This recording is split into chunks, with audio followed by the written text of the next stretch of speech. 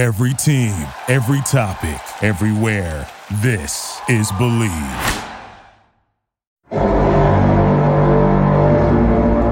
Vikings, come out and play. Wait a minute, let me put some cushion. Breathe with me now. Cousins throws, pass is caught for the win. Kyle Rudolph and the Vikings are moving on. You are now listening to the Believe in Vikings podcast with B-Mac and Baker. Welcome to Believe in Vikings, the pre-Super Bowl edition of our show. Tonight we will have Pat Williams from the Minnesota Vikings. You'll know him from the Williams Wall. He's a Pro Bowler and an All-Pro from 2007. Of course, we got my man B-Mac, Brian McKinney, Super Bowl champion with the Baltimore Ravens, and of course, former Minnesota Viking. Then we'll have Ron from the Trend Zone, and we will have Mike, a Wisconsin resident who is a Viking fan. He joined us a few months ago, and he's back to get down on some of this Pat Williams action. So we're gonna pick both McKinney and Pat Williams' mind tonight on some free agency stuff and some X's and O's of football types of things. But first, we're going to talk about betonline.ag. The Super Bowl is right around the corner. If you are looking to place a bet on any of the sports going on, betonline.ag is the best and only place to lock it in. The Tampa Bay Buccaneers are 3-point underdogs in the Super Bowl. So if you think it is unusual for Tom Brady to be an underdog, then go bet on the Buccaneers. From game spreads and totals to team and player and coaching props, BetOnline gives you more options to wager than any other place online, and there's always the online casino as well. It never closes. So head online to betonline.ag today and take advantage of all the great sign-up bonuses. Again, that's betonline.ag and sign up today. Welcome to the show, Pat. How are you tonight? I'm good, man. How y'all doing? Good, man. Hey, not bad at all. Well, tell us what you've been up to in 2021. I'm just coaching on high school ball right now. I'm enjoying my son right now. Like he's playing basketball right now, so I'm just being a fan. Oh, okay. And how old is he? 16. 16? 6 and a half. Yeah, 6 and a half. Oh, okay. And then is he playing both basketball and football? Yes, sir. Ooh, okay. All right, just so I can kind of set a baseline here before we get into our rapid-fire Vikings questions and football questions, how closely do you follow the Vikings nowadays? I watch them all the time. Oh, okay. I watch them all the time. Already a lot of people down here, so I'm still a big fan. All right. So that's spectacular. All right. Sometimes we have guests on here that kind of keep, watch it from a distance or, just check box scores. And so it's nice to know before we start getting into the nitty gritty, if you're like, whoa, I don't know all that stuff. So we're not going to ask you about like player birthdays and stuff, but we wanted to see if you still follow the game. All right, Ron, why don't you kick us off with a question for Pat Williams? Yep, Pat, well, nice to meet you. So just a question going back to your playing days, playing nose tackle, it's not a very glamorous position. And, you don't necessarily get all the credit that you deserve, although, like for those who follow like all 22 and stuff, they see the impact that's made up front. But what is it like playing that position that kind of gives you that fire to compete, on a play in, play out basis? I just used to love playing that because playing nose tackle, I just take all my life problems and I just let it out on everybody else. And I couldn't get in trouble. And I couldn't get in trouble for it. Right. So that's how I played. I play angry. Right. Yeah, you did, and to the tune. Pat was a talker out there on the field. Oh yeah, don't talk bad to you now. It must be a defensive tackle thing. When we had Sapp on, he liked to talk. Obviously, John Randall growing up, watching him, he liked to talk. So is that just what it is? Being in the middle, being up against the big boys, that you just talk. Yeah. I talk a lot then, and then Jerry Allen came, and that just made it worse. Because Jerry loved to talk. Yeah. So me and Jerry Allen, we used to go off on anybody we can. And Kevin Williams must have been that kind of he was quiet. He seemed very soft spoken and mild mannered. So he was that gap or bridging the gap between you two. Man, Kevin ain't say nothing, just quiet storm. So would he like sit there and roll his eyes at you guys, or just laugh right along but not be too loud himself? No, he just be chill. Just chilling. Laid back kid. All right. Nice. Well, hey, Pat, nice to meet you. Thanks for coming on. Appreciate all the years you gave us. It's an honor spending some time with you. You know, as I thought about coming into this year, I think many of us thought that the strength of our defense was going to be on the front line. Thought we were pretty well set with linebackers. And if we had any question marks, we thought it might be in the secondary with a lot of the younger guys. You know, I think from your standpoint, as you look at the defensive side of the ball, is there any specific position that you think a team can maybe get away with or hide or disguise if they maybe don't have that top talent, right? So if you don't have a top nose tackle, is that easier to get away with versus if you don't have lockdown corners from your standpoint? Yeah. I think you could get, like, if you don't have a nose tackle, like you got the linebackers one going to make the plays, but the cornerback, everybody see him. So you cannot have no corner. Yeah, that's why they say they're out on the island, right? Yeah, so everybody, the whole world watching them. Yeah, in 2017, when the Vikings made their longest run of the Zimmer era, at the free safety position, we had Andrew Sendejo, who is a good football player, but he didn't play as well as like Anthony Harris did in 2019. So I've long maintained that in a Zimmer defense, that a safety might be a little easier to mask or hide. Am I wrong there, Pat? I think you're right. You're right. Yeah, it is. Okay, I think that's why he loads up on cornerbacks like we all giggle about in the draft, is that sometimes, I mean, we couldn't skimp on anything last year, evidently, but in a normal year, it felt like there was more of a opportunity to hide in that spot next to Harrison Smith. So I guess because Anthony Harris probably won't be back based on the money he'll get elsewhere, I guess we'll find out. Bryant, what about on offense? Is there a position that can be hidden or not really? Probably tight end. Yeah. Can be probably hidden a little bit. Because, sometimes a lot of those guys don't like the block and they have to stand with us. And they're like, help me. You got to hide them a little bit. So we can always pass the ball to receivers. But, like, offensive line is getting dogged out. It's like you're going to see it because it's going to be in the quarterback's lap. So, and then the running back's not running well, you'll see it. So I feel like a tight end is somebody you could probably hide. Okay. I want to point out, too, I think on the X's and O's, you're absolutely correct. On Super Bowl efficacy, though, as of late, it feels like production from the tight end position is like mandatory. And I don't know if that started with the Patriots and Gronkowski, but if you look at this year with Gronkowski and Brate again, and obviously Kelsey the last 2 years, and then before that, George Kittle, it seems like, not that it's a prerequisite, but it seems like in terms of being a pass catcher, that tight ends are important in the scheme if you want to be an upper echelon team. While I totally agree with you on being able to hide it inside of a regular offense. What about, we're talking about what can be hidden, Brian, what's the easiest position to play in a football field aside from like punter or kicker? Is it also tight end? Well, tight end has to be able to block and be able to catch too. So, I mean, I feel like they have more responsibility. Offensive line, we're just pretty much just blocking. Yeah.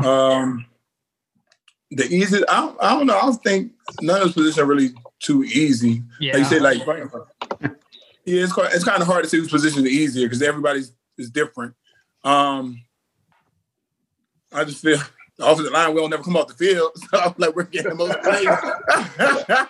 All right, well, then we'll do what everybody else always does. We'll just leave it at kicker and punter and move on. Yeah. It's easy until you come to Minnesota. Long snapper, that's the easiest job. A long snapper, like, come on. Okay, yeah. That's got to be long snapper. But kicking's easy until you come to Minnesota. Then for some reason, all those demons come up. So, Pat, a question for you. I know, you kind of had, you spent your earlier years in Buffalo and in making that transition to Minnesota, hitting that free agent market. I've always wondered from a player's perspective who's in the prime of their career, what goes into making a decision and what ultimately led you to sign here with the Vikings? I look at you know what I'm saying? At the end of the day, I'm looking at the whole roster. Like, it ain't about money to me. So I'm looking at, I'm going to this team for the money, and it'll be short longevity. I'm going to this team that got some players, and it'll be longevity. So I know Kevin was down there, and then Antoine Winfield played with me inside Buffalo. Hey, What makes you different when you said not about the money? Is that because you already, I don't know your contract, did you already get paid big in Buffalo? Because it's rare that you would hear like the money be damned.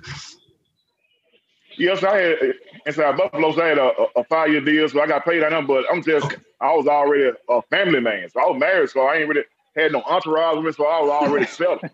Oh hell yeah! So, okay. So I had smart people around me for to save my money. Yeah. Okay. Well, that makes a lot of sense because and rightfully so. Players trying to get the biggest payday. It's cool and refreshing and an outlier to hear you say. I mean, because you weren't like crazy old when you went to the Vikings, like trying to chase the ring. You were right still in your prime, and your production showed it as such. So I think that's pretty awesome. And to follow up on that, because I always wonder, they always talk about like free agency destinations, like, the big markets and everything. And being in Minnesota, like I've never considered a small market, but I know the outside world does. And with the cold and everything, and I'm sure the Metrodome and Winter Park, the facilities weren't nearly what they are now. So like I've always wondered, just as an outsider coming in, the kind of the draws that you had here. Obviously, when you're here, like you hear players who play here, they love it because the fans are, I'm a little biased, but the fans are great. The atmosphere is great.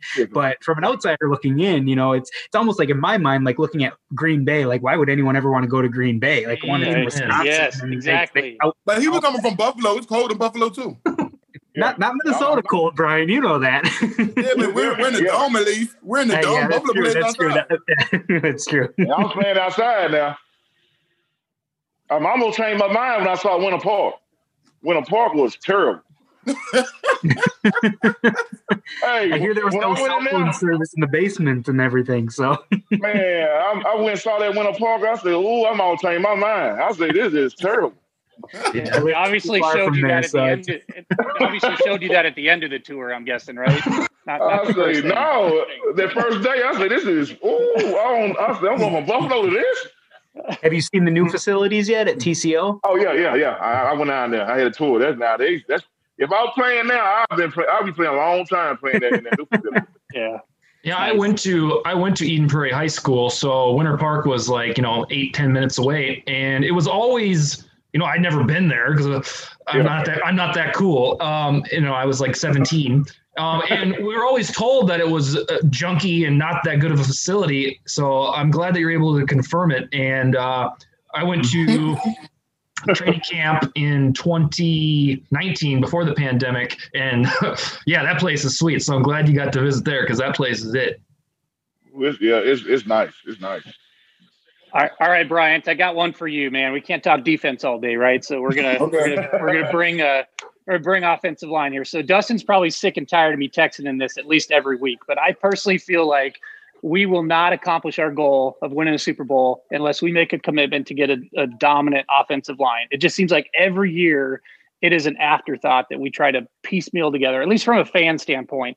That's what it feels like. So when you think about how to pull that together, from your experience, do you think that comes more from the draft? Is that more of a free agency combination of both? Like, where do you think a team gets the most bang for the buck in terms of bringing studs in on the offensive line? I would say a combination of both because you don't want to bring a whole bunch of people in from the draft who don't have experience. You want to get some guys who you've seen, their work and know what they're capable of doing, and you want to bring some of those guys in to mentor some of the young guys that you may draft. So I would say a combination of both. Are there certain positions, like it seems like if somebody on the offensive line is struggling, it seems like the announcers are calling them out, right? Whether it's that's the only time they talk about it. If we jump off sides or get a penalty, we hold in, get a penalty. Then they want to zoom in on us. It's like, okay. Now, Brian, I was going to say, Brian, when Phil Lodeholt was drafted, obviously you guys had similar builds and frames. I know, like, the overpowering nature of your game.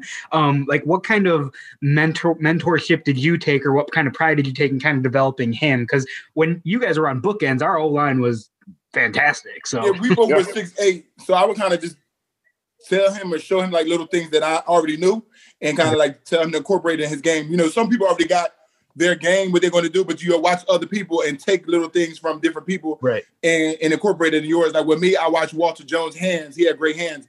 I watch certain people with certain things, you know what I mean? But I also did what I was going to do too.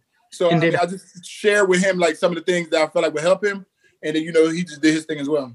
And did when adding Hutchinson to that line, like next to you, like what kind of a difference does it make having someone who's so dominant at his position next to you, like as opposed to, I can't recall who was there prior to him, but that has to help. It helps a lot because I don't have to worry about, like, you know, sometimes you get some players who want you to keep, like, if they have a big D tackle that week, it's like, just make sure you set square, make sure you do this. Like, I got to always make sure I'm looking at them and still my guy too. And I'm like, that's a bit much, but I would do it. You know what I mean? So having him there, I knew he had great hands as well. And once he latched on, you was like, he wasn't coming off. So I didn't have to worry about him all the time. Just certain players, you know, every once in a while, like you had Justin Smith or somebody like that, I knew I had to hang in there a little longer because that guy was pretty strong. And just certain people I had to do that with on a consistent basis. You wasn't really going to get past Hutch too much.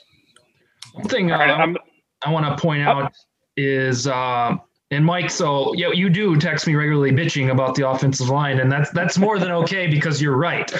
What I want to point out is we took a swing on Matt Khalil, and he worked for a single year, and then after that, it did not go swimmingly. And then here's the problem in my estimation. We took 3 years off from drafting offensive linemen in the first, second, or third round. From 2014, 15, and 16, we invested no draft capital higher than the fourth round. And then in 2017, to Mike's point, we started to pay the piper a little bit. And being a solution-oriented man, Spielman went out and signed Reif and Remmers. And Reif, for the most part, has been a pretty good signing, and Remmers was not. And even though he's going to play in the Super Bowl in a couple weeks, one of those panned out. And it wasn't until Pat Elflein in 2017, and then Brian O'Neill, and then Garrett Bradbury, and now Ezra Cleveland, that we've started to draft some offensive linemen with high draft capital. But the problem is the 3 years that we just forgot or didn't do it, those hypothetical men would be entering their primes now. So though it is frustrating and there is accountability there for not having it put together, I think it's because that piecemeal philosophy that you spoke of, Mike, we thought we could get away with it. And so now, hopefully with the selections of, well, Elflein's gone, but O'Neill, Bradbury, and Cleveland, we have a nucleus, and then perhaps we can get bold and signed like a stud guard or somebody that's better than Dakota Dozier, but we shall see. Well, I think they did try to address the line in those years. They just missed badly with TJ Clemmings and Willie Beavers. So I think they did. That fourth round seems to be the nemesis for us, where we cannot draft an offensive lineman there. So whether right or wrong on their part, but I think earlier rounds definitely does help a lot. I just think too, like Kirk is the kind of guy that if he had a dominant line, I mean, he's already incredibly talented, right? But imagine how much better he could be. I mean, he could be deadly back there, just surgical and precision, tearing defenses apart if he had just a dome of protection. And I just wish we would, for once, I just wish we would commit to that and make that a priority instead of making it like an afterthought. So there's my frustration. I'm done venting. I think you share a lot of the same question. The 1 year in Zimmer's tenure where the offensive line play was decent, it was ranked 17th in pass protection by Pro Football Focus, was 2017. And boom, NFC Championship. Aside from that, we are habitually ranked 26th in the league in pass protection, like on average. And these last 2 years, it's been 29th and 29th. So we only know Cousins through this lens of poor pass protection. And it's just spooky to think, if he had a defense that was a Zimmer defense, and then he had the type of offensive line that he mostly had in Washington. It's just all of these ingredients that one of these years, for Christ's sake, it should click. Well, Dustin, I'd love for you, if you haven't already done this already, like to go back over the last 5 to 10 years and look at the 2 Super Bowl representative teams and see what those offensive lines were ranked. I'd be curious, right? Maybe it's not a formula for success. It feels like it should be, but maybe the numbers don't. I will do the diligence on the PFF numbers and tweet that out, but I already know that it's going to come out and confirm your thoughts. So sure. All right. Ron, what'd you have next for Pat? Yep, we'll switch gears back to the defensive side, Pat, for you. So I think we've talked enough offense here. So last year, the Vikings went out and their prize free agent signing was Michael Pierce, the big run stuffer up the middle. So we, as Vikings fans, never got to see what that would do to the defense. Also paired with Danielle Hunter, missing him as well. But what kind of impact do you think that Michael Pierce would have had on the defense last year? And what kind of similarities in his game do you see that you had on the field? I think, like, if we'd have played, I think it would have been better if we'd have had everybody. And I saw Hunter went down earlier and had back surgery. I just know we was in trouble. I said, we ain't got no DNs, no D tackles, so our defense in trouble. And they were struggling all year for that. Yeah, I gave one of my faults this season was I gave Zimmer a lot of benefit of the doubt. Not necessarily when everybody got hurt, but when Hunter got hurt and Pierce was out for coronavirus, the opt-out, I thought with Ngakoue and Afadia Denbo, what I knew in September, I thought there was a reasonable chance that we'd finish, middle of the league in defense, and then that'd probably get us to about 10-6. But then Anthony Barr got hurt, and then Mike Hughes got hurt, and then week 14, Kendricks got hurt. And the biggest problem of this 2020 Vikings team, without a shadow of a doubt, was the pass rush because we didn't have one. We had none. And it would have been so beneficial for our young secondary, the corners, the rookies, to have that luxury of the pass rush because it was just trial by fire that if no matter who it was, had all day in the pocket to pick them apart. And hopefully this September, when a pass rush has been restored, they're going to look at each other and be like, holy crap, I didn't realize it could be a little bit easier than this. So I just want to know if Pat yells at his TV like I do. Just get to him, right? Like just I believe somebody, you do. Anybody. Fumble. Hey, we in Louisiana, so I'm fighting I'm cussing these Saints fans out every damn day now. I hate this stuff. Good. Are you in Louisiana? Yeah, I'm in Louisiana, so I'm with the Saints fan every day. I hate the Saints. Oh, okay. So does every single sentiment there, Pat. So for all the listeners, we have Pat on video here, and he's got this like sweet ass Vikings, almost like a rugby style shirt, and he's got to have a pair of balls to wear that out in New Orleans. Even though I don't know, you're big. I don't know if anybody would mess with you, but nobody say nothing to me. All right, Brian, I'm going to circle back to you. I want to talk about this trend as of the last half decade about hiring head coaches who are young offensive minds. It is undeniably a pattern, whether it's Sean McVay or Kyle Shanahan, and there's several others. The desire is to go find an offensive-minded coordinator turned head coach and make him the skipper of the team. We have not done that. We have a defensive-minded head coach, and we're sticking with him. So do you see limitations in what the Vikings can do because they've stuck with the defensive style coach? Well, I feel like defense, you would think the defense would kind of carry the team. That's almost like here in Miami. Manny is more of a defensive coach. Yeah. But just like the Vikings, our defense kind of struggled. Our offense did good, but you're expecting the defense to kind of carry the team a little bit more since it's a defensive-minded coach. So if the defense carrying the team, they're going to stop a lot of people, you know what I mean? And we'll just the offense do enough just to score to win. But when you're out there scoring and the defense can't stop nobody, it becomes a little difficult. Yeah. Pat, what about you? This offensive-minded head coach thing, are you buying into it or are you sticking to your roots with defense? I love offense-minded coaches because I think defense is easy. Oh, really? Like, you got a bunch of good players. Yeah, if you got good players, defense is easy. Make any defense coordinator look good. Okay, so you are basically on the train that says, let's try some of these offensive minds out. Kind of like, it's all over the place, but especially, Super Bowl appearances, McVay and Shanahan. So you're down with that? Yeah, that's offense. I want to try to go. Maybe we need a turnover chain like they got down in Miami. Maybe, that'll bring some excitement. We need to get someone with the swag to bring that up to the team. Right. So, now, Pat, back to you. So again, back to your earlier days in Buffalo. You played alongside the great Bruce Smith. Now, in my mind, I see his 200 sacks as kind of one of those records that will never be broken. That's 20 years at 10 sacks a year. That's a phenomenal career. What was it like playing alongside of him, and what did he do that other greats say? I'm not saying Jared Allen wasn't great, but what did he do that set him aside from other greats that you've played with? Hell, Bruce ain't practice. Don't everybody understand. Bruce take one snap in practice. and then after that, he'd be on the treadmill and riding a bike. And they were just cool with and that? then I would always say, how this dude going to play? And then on Sundays, he's fucking amazing. I watch him on Sundays like he's just a whole nother gear. Must have been the big defensive tackles next to him, right? Ted watching all of them like that. He must look at me and say, all right, young pup, you got it today. I had to go first team, second team, and scout team. Dang. I took all the snaps. So, okay, like, would he just, set his own agenda to say, well, I took my snap, I'm done?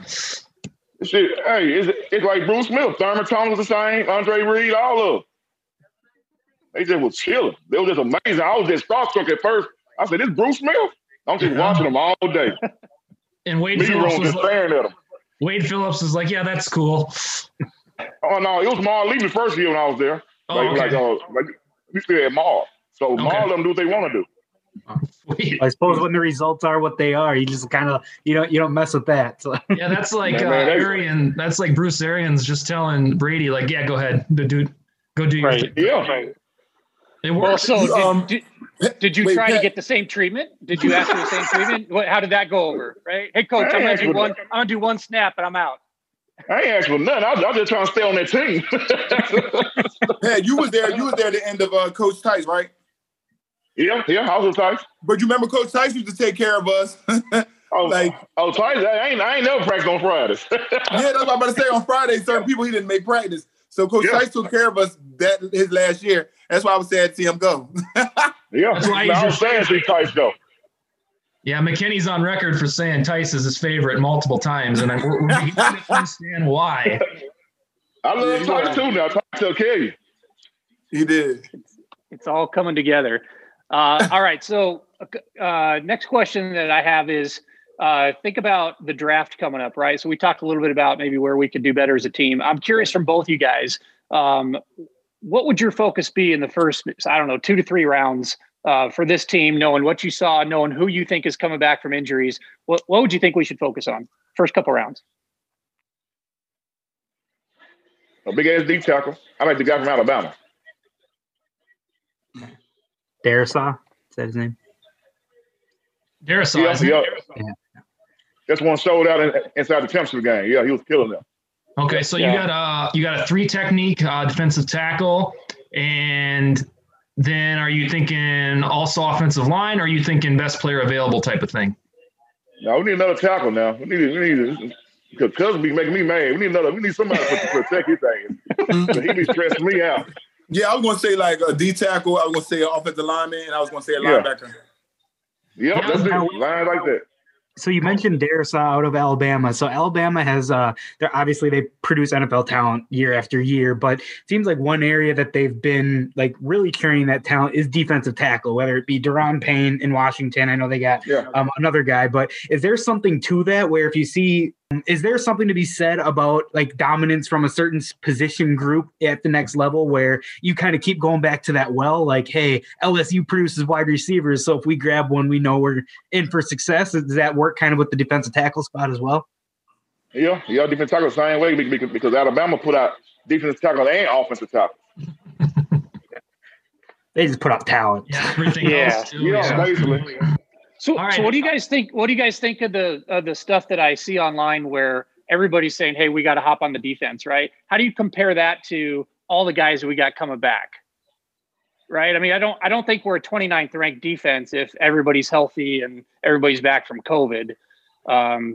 You know what I mean? Like, do we still focus? Is the D line, even with everybody back, is the D line probably still our top area need? No, I think if we get everybody back healthy and everybody come back, I think we need a shutdown cornerback. Okay. Yeah, A cornerback would be good. on the return to health, I guess mindset, you'll have Danielle Hunter back. You'll have Michael Pierce.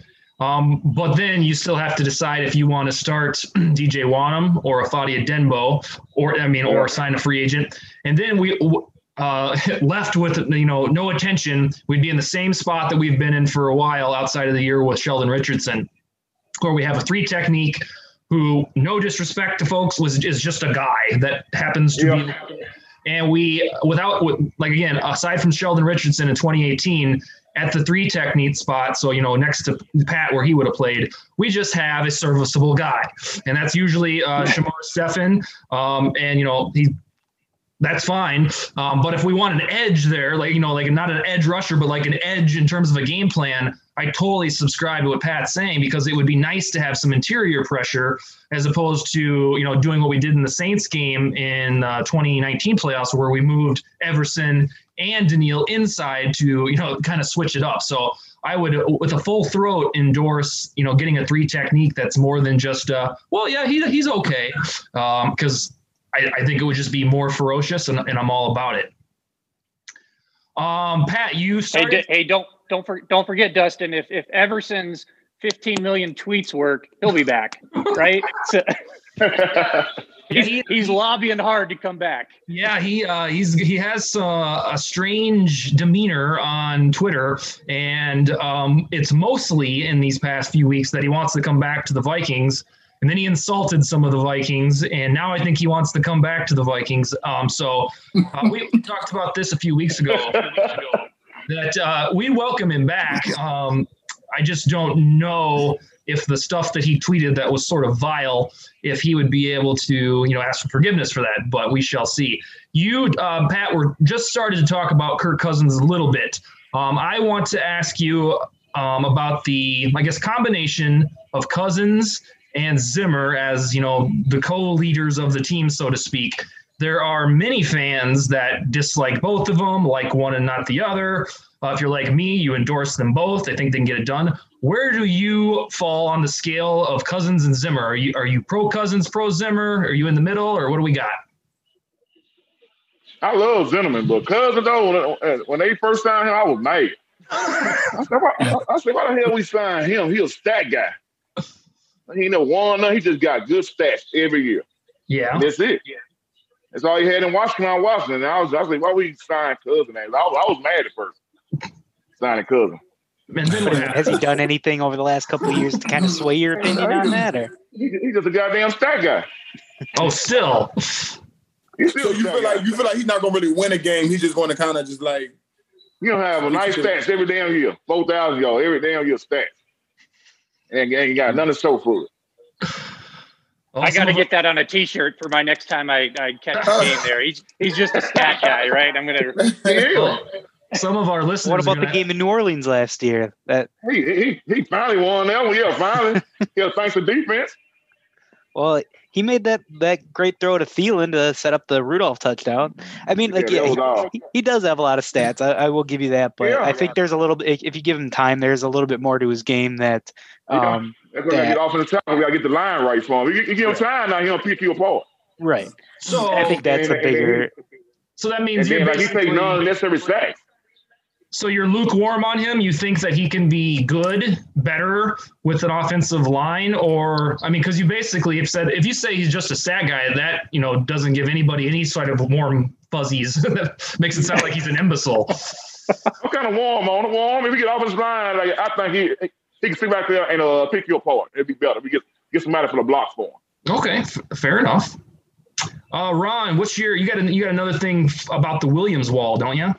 Yeah, absolutely. So now back in watching that D-line work, in those years that you and Kevin and Jared Allen and, whether it was Ray Edwards and Robinson, those years were fun to watch. But with that Williams wall, the infamous Williams wall, where it was, Kevin was a great pass rusher on the inside, especially with his size, and then combined with you in that run stuffing mentality, kind of what was it that that made you guys gel so much on the field? It seemed like you had a great relationship off the field as well, from what I saw. But what kind of brought you guys together? You being with your boisterous personality, and Kevin being kind of that subdued what appeared. Like, how did that all work? Probably because they was opposite. Total opposite and stuff. Like we're different, you know what I'm saying? Different, but we just, you know what I'm saying? We just thought we just bonded quick and then played off each other. Okay. It was easy for us to play off each other. I always know what Kevin's gonna do, and you always know what I'm gonna do. So it was just easy for us. Okay. Is Kevin the best defensive tackle you ever played with? I know you did have Ted Washington in Buffalo for some time, but Kevin was kind of a different breed. Yeah. I'll say Kevin because I played with, you know what I'm saying, some Hall of Famers and stuff, but I say longevity, it was Kevin Williams. Okay. Nice. All right. Well, Pat, this next question that I have, I was a little curious, nervous how you'd answer it, but your comments a few minutes ago, I think, solidified where you're going to go when you said, I hate the Saints, right? So here we go. So, you know, I did a little research on you. You mentioned in the past that the 2009 NFC Championship game really put a bitter taste in your mouth. And you were quoted as saying, that should have been our Super Bowl year. If you know football, we whooped them, right? Yeah. So let me ask you, after hearing about Bountygate as a player, what impact does that have on you as you hear that come out after the game? I'm curious from your standpoint. Yeah, but at the end of the day, I really ain't care about it because at the end of the day, we supposed to, and so my mind said we supposed to won that game with the ease. And so I was just kind of mad all around the board. Like, it wasn't Brad's fault. Like, I still blame my damn coaches because it was a dumb play call. We drove down there, got their first down. We should just line up, ran agencies, watch the clock, time out, kick the goddamn ball, and win the Super Bowl. That's simple. Any coach would have did that. 12 men in the huddle doesn't help. Time out and trying to run another damn dumb play. Yeah. And then 12 on the field, penalty, then interception. That's just stuck in my damn head right now. And I don't want to trigger you, right? I think we all can remember. We all can remember where we were. So kind of a follow-up to that is, you know, for me, the Saints are probably the team I despise the most. And so, you know, watch besides the Packers, right? But, you know, watching them get hosed on a no call pass interference against the Rams and missing the Super Bowl, you know, watching us crush their dreams with the Minneapolis Miracle, and then, you know, Rudy a couple years ago. There's nothing better I love than just to rip the heart. Does that feel like you get a little bit of retribution as a player, or is it in the past? I got it all back because everybody here was Saints fan, and I was side betting down here. I won plenty of money with these people around in Louisiana. So I got all that feeling back the last 3 years. Every time they got beat. Nice. I think it's funny. I was going to say, every time that Peyton puts in Taysom Hill and he makes a mistake, I love it, just because when he thinks he's smarter than everyone else, and then you have a Hall of Fame quarterback, but let's have Taysom Hill throw it and get picked. So I think it's funny. I think it's funny too that their owner was out on social media after that missed pass interference call, just bitching and crying about how we need integrity in the game and, you know, all this stuff. I'm like, where was the integrity in the game in Bountygate, right? Like, I didn't see you anywhere, right, asking for that. You have selector desires for integrity. So, all right, I didn't know if you being from Louisiana changed any of that. And then they so stupid down here in Louisiana. I'm saying, how the hell y'all got some money for the Super damn league? I say, the NFL got too much. I say, y'all got no damn money for the Super no damn league. Y'all ain't got enough money for a Super league. For a damn one play call, y'all trying to Super league. I say, y'all go broke trying to sue in that field. And then to get the whole rule change, the review pass interference and all that, it's just all that dumb stuff comes about. So, Mike, I'm with you there. Like, the Saints were like, it's always the Packers first, but that's a friendly rivalry at least, where that the hatred is a little different. Like, I'll respect them, but I don't like them. The Saints. I was at the Eagles Vikings championship game, so the Eagles to me have crossed the Saints in that threshold because their fans are the worst I've ever been a part of. You know, I wasn't being a rowdy fan; it was me and my wife and my buddy and his wife, and they, you know, just the things that they were doing to kids and women, like just. I lost all respect for the city of Philly. If it fell into a sinkhole, I wouldn't be mad. And I know, Brian, they were your team growing up, and to be from New Jersey, so I apologize, but you know what it is. As a fan wearing purple, it was tough. Ron, I try to do that too, but then, like, I can't compartmentalize the fact that all the Rocky lore is there, and then like all of the American heritage is there. Like I know, and it's weird. I tried to do that where I'll hold my resentment, and rightfully so, because of just how trashy that their fans reacted, especially towards our poor Millie during the 2017 run. I watched them pour beer on a 3-year-old kid and say that he deserves it. He's old enough. Like what? And they're come on, notorious for this type of behavior. And then flash forward 2 weeks, and then Rocky IV will be on TNT, and I'm going back. And I finally got to go visit there, and I'm like, no, I can't do that. I got to do standards. I'm with you though. So I live here in Wisconsin. In honor of Aaron Rodgers, sorry about that. In honor of Aaron Rodgers continuing to suck in NFC Championship games, right? I've got my YBYSA, you bet your sweet ass I hate the Packers on, and I love wearing it to the store here in Wisconsin. So if I had one for the Saints, I probably would do that. My last question would be, we had a COVID year, really weird year, obviously, with sports in general. I do think there's some teams that maybe more than others feed off of that home field advantage, the crowd noise. I think of us. I think of Kansas City. I think of the Saints. Yeah. I'm curious, Bryant, Pat, both of you guys, from a player standpoint, do you feel like the lack of fans impacted us a great deal last year, or do you think that was kind of a non-event? Yeah, I think it's like impact the Vikings because I think they need that scope. The fans. It's one thing the Vikings got their fans. You need that base. You feel that energy too, like when the fans are in there. Especially like I remember just playing, and I would watch our defense out on the field, and everybody's going crazy, trying like so the opposing offense can't hear. Like that energy, that I feel like that lifts up the defense, and that makes us want to go out there and score once they shut them out. You know what I mean? So it gives you a different energy too. So like being in there playing, I feel like it's a little quiet. It's like you got to find different things to try to motivate you, where the fans play to be part of raising your intensity level up, because all that yelling and screaming, like you have no choice but to get up. Now, also with that, Bryant, like you being a left tackle, now tackles obviously are the ones who tend to get the false start penalties because they're farthest away from the center. So is that really like in those louder stadiums, is that a big deal? Like where you're either waiting on the snap count, or like is that really have that big of an impact, or is it kind of like a mental part of it as well?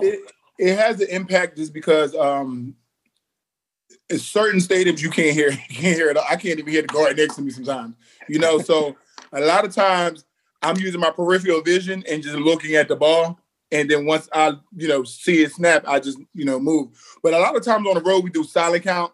Okay. And I prefer that because I just know it's like a head bob thing, and I can just time it myself, So that helped me out a lot. But if you're understanding, you're trying to like call the cadence under center, it's like I can't hear this. Like I can't even hear the guy. Probably easy. It's probably easier too when you got the size and length that you have, because you can peek in a little bit, and even if you're a little bit slow, you push the guy outside. My peripheral, I would try to just watch the ball and then go. And if anything, I didn't really jump off sides too much. So if anything for me, I would be like a little late. But yeah, you just I don't know, you just be under a little pressure though. Okay. Now, Pat, on the inside then, kind of what's you're looking right at the ball. So the big thing that frustrates me the most is when you see those quarterback hands. Okay. Yeah. You can see right. Because for me, the biggest frustration when when the guy right over the ball jumps off sides, and it's like the ball is right there. Like, why is that happening? So you look at the quarter. I never even thought about that. So hey, I see now. You know what I'm saying? I see everything. So I beat Jerry. I beat everybody off the ball. And coach, man, how you beat all them off the ball? I said, like Brian say, I see them hands, and I get everything. I see all the movements. Is there quirks and stuff that you pick up as the game goes on? Receive the ball. Yeah. So I only look at the lines. I look at the quarterback, and I see his hand right there. When that hand went over, the ball coming. So I'm coming.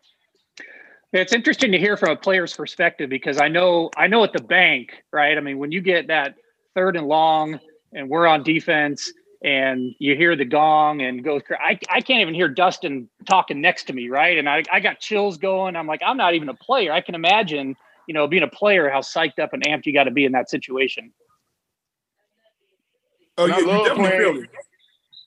Go ahead. And I love playing against offensive centers who, like, if you got Paige, I love playing against offensive centers. Just got a 5-year a 6-year deal. So I'll kill him. And I still make overpay. Fat and happy a little bit. Man, I love it. Ain't got to be no crowd or anything. If Offensive Center just got paid playing against me, I'm gonna wag his ass out. Who's the toughest center you ever had to go against?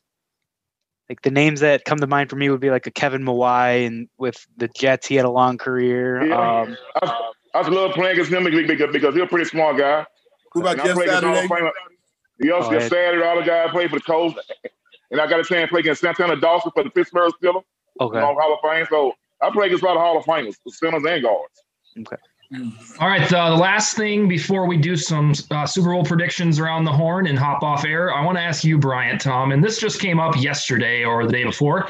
Kyle Rudolph is the 6th highest paid tight end in the NFL per annual salary, and he is not utilized within the offense to warrant that type of money. He recently was on a show with Ben Lieber, and he expressed no interest whatsoever in taking a pay cut for this upcoming season, which means he will either be outright released or traded because, especially with the salary cap condensation that's coming up, I don't think the Vikings can afford him. So I know you've talked about your story with Spielman before, but I want your insight as to, like, does a player have any sort of leverage, or like what goes into the process of when you know you're going to be approached to restructure? You just got to figure out what it is you want to do. Like when my situation, I felt it was an opportunity for me to go somewhere else. I've been there. I've been in Minnesota my whole career. So I feel like it gave me an opportunity to go somewhere to get a fresh start. And he has to really just think about what it is he's trying to accomplish. You know what I'm saying? Mm-hmm. And take it from that approach. Like, I don't really know if he's looking to go to a team. I mean, and even if you get released, you may still not get the deal. You might not get the same deal that you had. Like, you know what I mean? So there's going to still be an adjustment. Yeah. So maybe there's part of that, like where, like, obviously, like if my employer came to me and said that we're gonna, or like if they came to me and said, hey, we need to work something out, like then I might be a little more receptive if I understand the situation. But if it's like it hasn't even been brought up yet, it's all speculation. Like I wouldn't go out there and say like, oh yeah, I'll absolutely take a pay cut. Like right, yeah. Like, you kind of got to play that close to the chest a little bit. So I don't know. I'm like, I listened to that podcast with Lieber, and I think he did a great job. And it was the insight that Rudolph had. Like, I get it from his standpoint. Like, you as a player in your prime, you think that if you're being underutilized, and everyone can see it, like he's talented. He's not the player he was when he was 27, 28, but he still has value. Now at that contract, I think even he would be fooling himself if he were to think that he thinks he's a top 6 tight end, but he's definitely, in the above average tight end, and there's nothing wrong with that. But I wouldn't want to go out on record and say, yeah, I'm going to take a pay cut and stay here in my career. But is he wrong? Like, because they're not utilizing him. That's their fault though. It is. No, and it can be. It is emphatically, a fault of happenstance because they selected Irv Smith Jr. in 2019 with a 2nd-round pick, which, by the way, what Rudolph was in 2011. So the plan has been to, and you don't draft a tight end that high just for, shits and giggles. So the plan is to transition over to Irv, and that is now.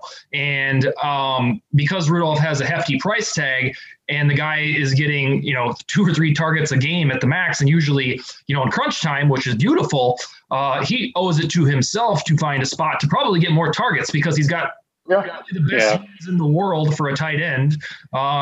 So I absolutely support to whatever he wants to do, because he's certainly not on a point in his career where he's decrepit or anything. He's actually damn good. So it didn't surprise me one bit that, he was like looking around when somebody asking him to take a pay cut, because, he's been a loyal soldier for a decade and he's beloved. I mean, there's in terms of, beloved nature, it's probably Thielen 1A and Rudolph 1B. We'll see how that pans out. We might even have a verdict by the next show, or perhaps they'll wait till we get a little further in the off season. But we maybe the Kyle Rudolph, Irv Smith is the Aaron Rodgers, Jordan Love situation that we got, right? Same type of situation. We shall see. All right, so let's go. Let's do some Super Bowl predictions because we have Pat Williams tonight. We know who it is. It's the Chiefs, and it is the Bucs. It's the old king versus the young king. What is your Super Bowl prediction, Pat Williams? I got Tom Brady about 3. I got Tampa Bay by 3. Tampa Bay by 3. My goodness. Okay, Mike, what about you? Man, I'm torn. It's hard to go against Tampa. It's hard to go against Brady. I got Kansas City 30-31, Tampa Bay 24. Okay, Ron, you. I think it's going to be a close game and high scoring, but I do have the Chiefs as a score. I don't know, let's say 34-31, Butker with the icing to finish it. Great minds think alike, right? All right, McKinney, we know your score, 34-31. Who comes out on top?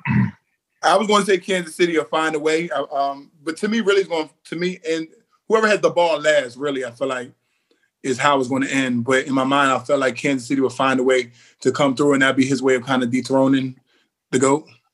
That's what I see. Handoff. And that's what I see. I'm 27-24. That's my score, 27-24. 27-24. All right, we'll get that on record here.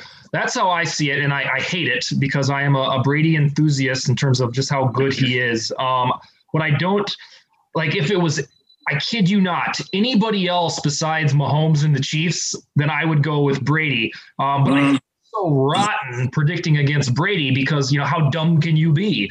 But I ultimately, unless something weird comes up in the next week and a half, I think I'll predict the Chiefs by probably a touchdown because it just seems like that they are this dynastic buzzsaw that I don't know if they can be slowed down. The truth be told, this probably should be their 3rd Super Bowl if that one dude doesn't line up off sides in the AFC Championship. But Ford. Yeah. Well, the thing for me is their defense is now coming around, right? I mean, before it was just can they outscore teams and what have you, but now they've got a formidable defense, and they're just too stacked all the way around, I think. So it should be a good game. The one thing that I think could level the playing field a little bit is that Eric Fisher injury. Now I know he hasn't lived up to the number 1 pick that he was, but that's your starting left tackle. And, now if Mike Remmers is sliding over into that spot, like I remember him against Von Miller in the Super Bowl, and he looked like he was on skates. So, it's wish him luck, but I can't imagine that at this point in the year to replace one of your pivotal starters is as far as position value that it's easy to do at this point. Wow. And we talked, I think Brian and I both said, the passing of the torch from the old king to the new king. But let's consider Pat's scenario where Brady wins. I mean, think about a crowning jewel, like the 40-year-old takes out this untouched commodity. I mean, it'll be already stuff of legends for Brady. It will be absolutely phenomenal if he can, if the whole team can figure out a way to pull it off. But, that's all the time we have for Believe in Vikings. McKinney, did you have any guest teasers for next week? Or we got to talk about that? We're going to check on a couple people, and then I'll let you know during the week. Okay. All right. Well, that's all we got. And Skol Vikings.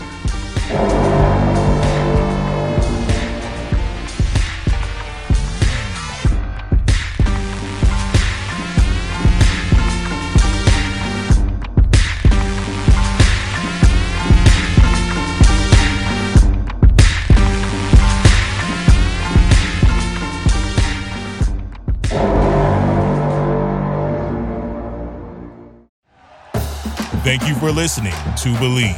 You can show support to your host by subscribing to the show and giving us a 5-star rating on your preferred platform.